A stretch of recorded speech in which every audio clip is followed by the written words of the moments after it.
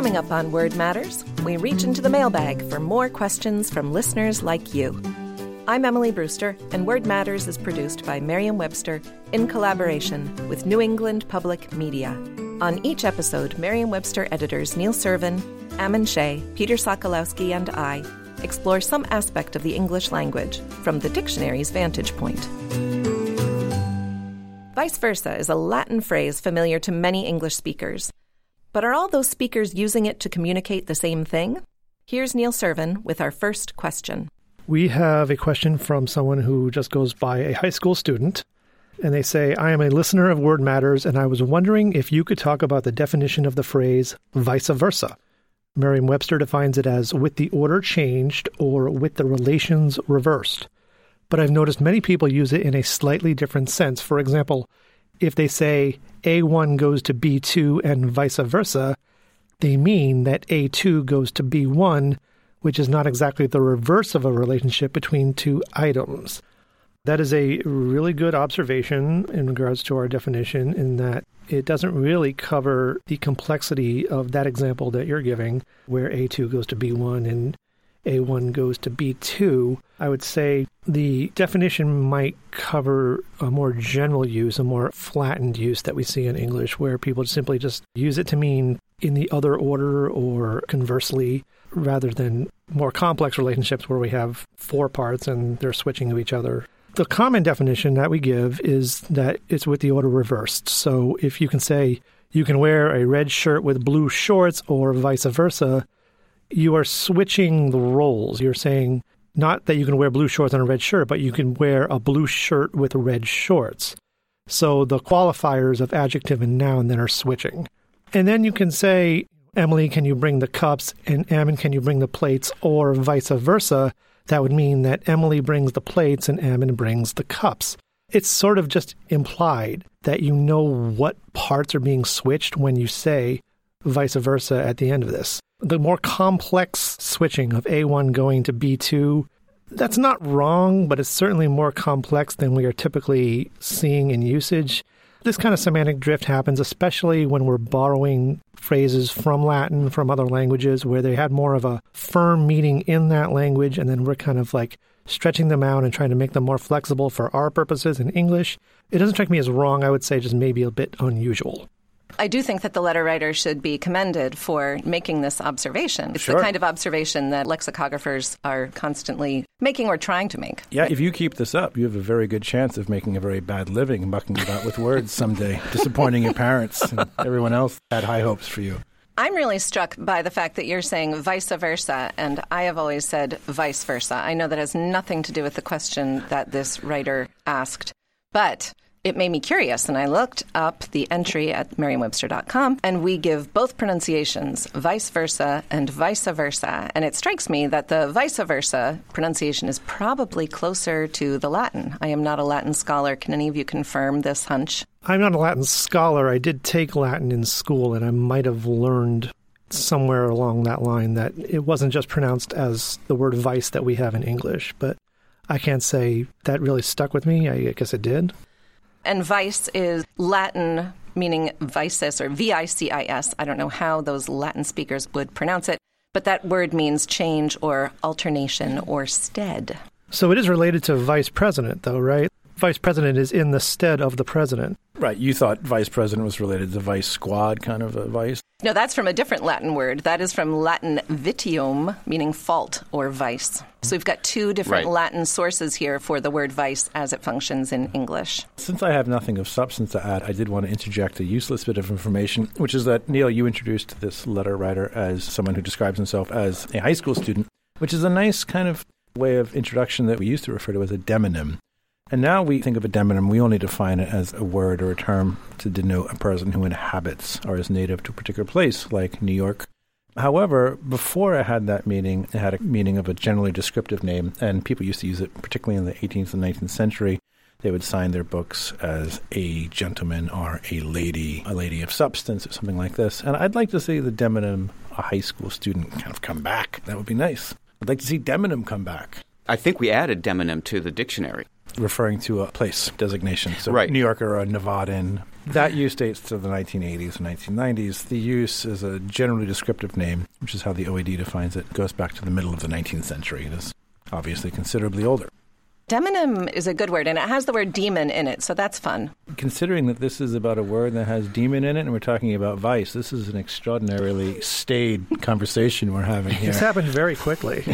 And I should clarify that the demon in demonym is just coincidence, really, Yes, of because course. the nym means name, and the demos means course. district, country, people, common people, political district in Attica. Attica is a good word to end on.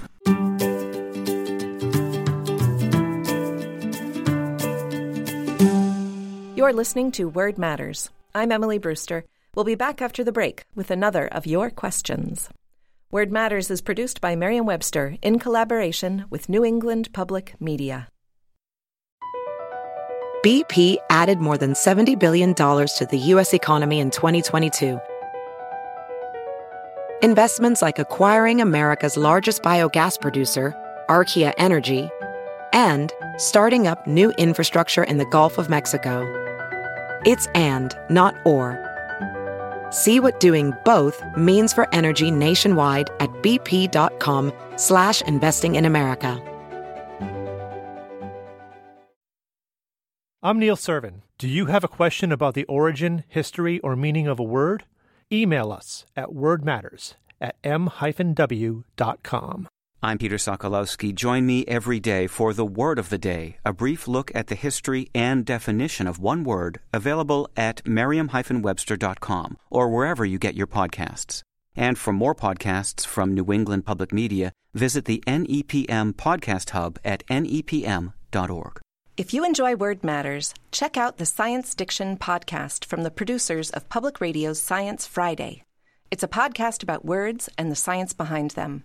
On a recent episode, Language Evolves, Peter and I talk with Johanna Mayer about words born out of mistakes. That's Science Diction, available wherever you get your podcasts. Our second question also involves a widely known phrase with a somewhat mysterious element: beck and call.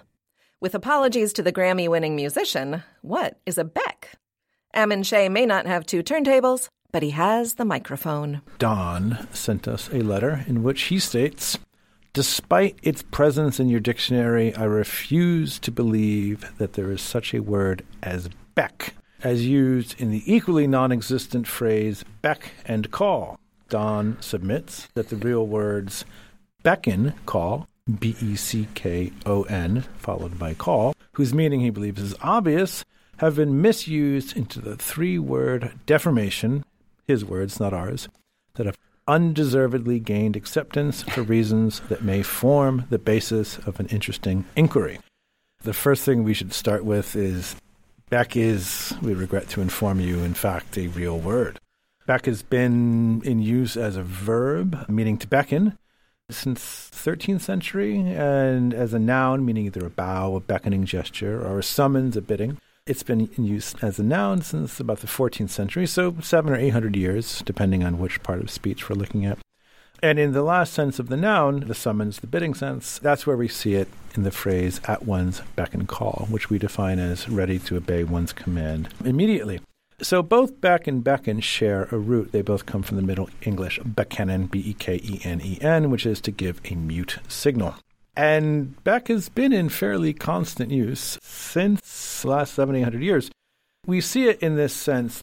This is a Romeus and Juliet, an anonymously written play in 1565, and saith unto his soldiers all, obedient at a beck. My mates, my friends, my brethren dear, my fellows all in field. So that's 1565.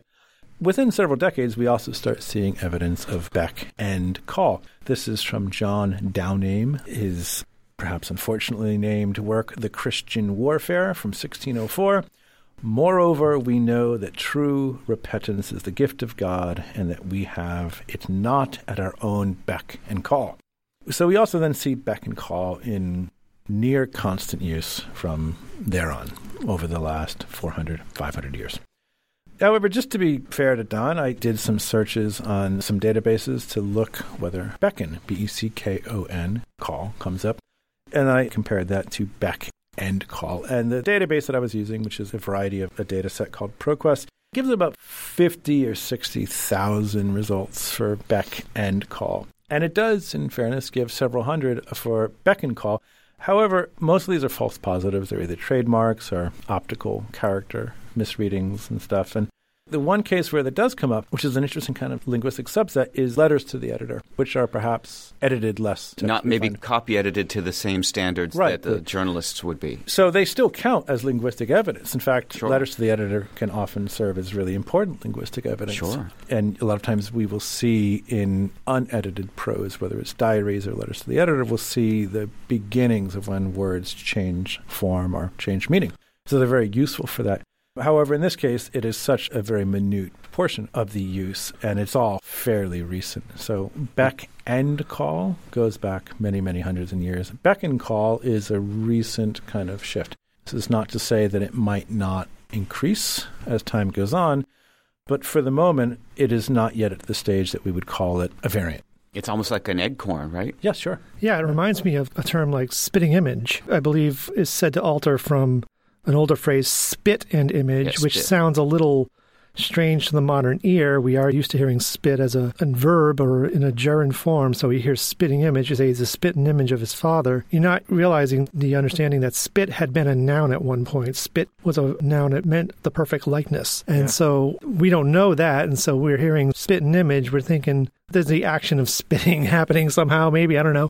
But it's easy to kind of justify it that way. And so when you hear beckon call, you might hear beckon, the verb beckon in there, and you're more familiar with that than any noun beck, so that makes more sense. And that's sort of what we call folk etymology, the sort of gravitational pull toward the logical when we don't have a familiar sound. Although it could also be considered a form of meta-analysis, which we've talked before, which is false division. Right. So the idea of the phrase beck and call is being divided differently from beckon call. Right. In any case, in speech, it can be really hard to distinguish where one word ends and another word begins.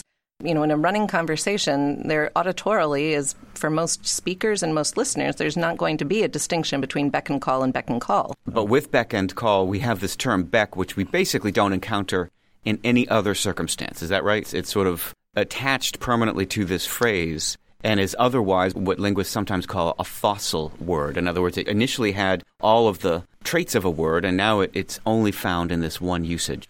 Well, now it is. However, it did have a significant usage, and particularly if you look in a historical dictionary such as the Oxford English Dictionary, they have several dozen instances of it across various meanings. Sure. Many of which, in fact, almost all of which, occur independent of the word call. Oh, interesting, yeah. To show that the word was alive and well. My point is, though, that people today encountering that term beck by itself really wouldn't understand it. There are others like this, like bumper crop. What is the bumper of a bumper crop? It turns out that bumper began as a word for a drinking vessel that is filled to the brim. And so a full vessel, and therefore became a little image for that. Or the term beyond the pale. What's the pale? Turns out pale meant stake or pole. It's the same etymological root as pole. So it meant a fence or a barrier. So beyond the pale meant beyond the gate or the fence. So there are a bunch of these that are kind of interesting. You think of nap in the word kidnap. You hear kidnap now, you hear dog nap and all that, but you never say they went and napped my dog. You never hear that as the verb. It refers to an old custom that we don't use anymore. And so now it's just a kidnap or dog nap or something else nap. It's almost used as a combining form. And doesn't mean a short sleep. In kidnap, what is the nap?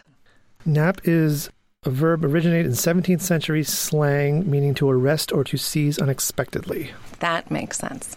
There's also bated breath, which is B-A-T-E-D, bated breath. Which is often misspelled as baited, like a baited hook on a fishing rod. So people kind of attribute an entirely different logic to the phrase, but baited is just a shortened form of abated, so in other words, short of breath, holding your breath. And so bated breath it's a form of that word that we don't use in modern English anymore.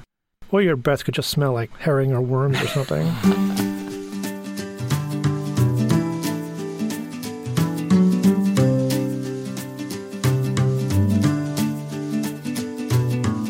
Thank you to all who have written to us. If you have a question or comment, email us at wordmatters@m-w.com. You can also visit us at nepm.org. And for the word of the day and all your general dictionary needs, visit merriam-webster.com. Our theme music is by Tobias Voigt. Artwork by Annie Jacobson. Word Matters is produced by John Voci and Adam Maid. For Neil Servin, Ammon Shea, and Peter Sokolowski, I'm Emily Brewster. Word Matters is produced by Merriam-Webster in collaboration with New England Public Media.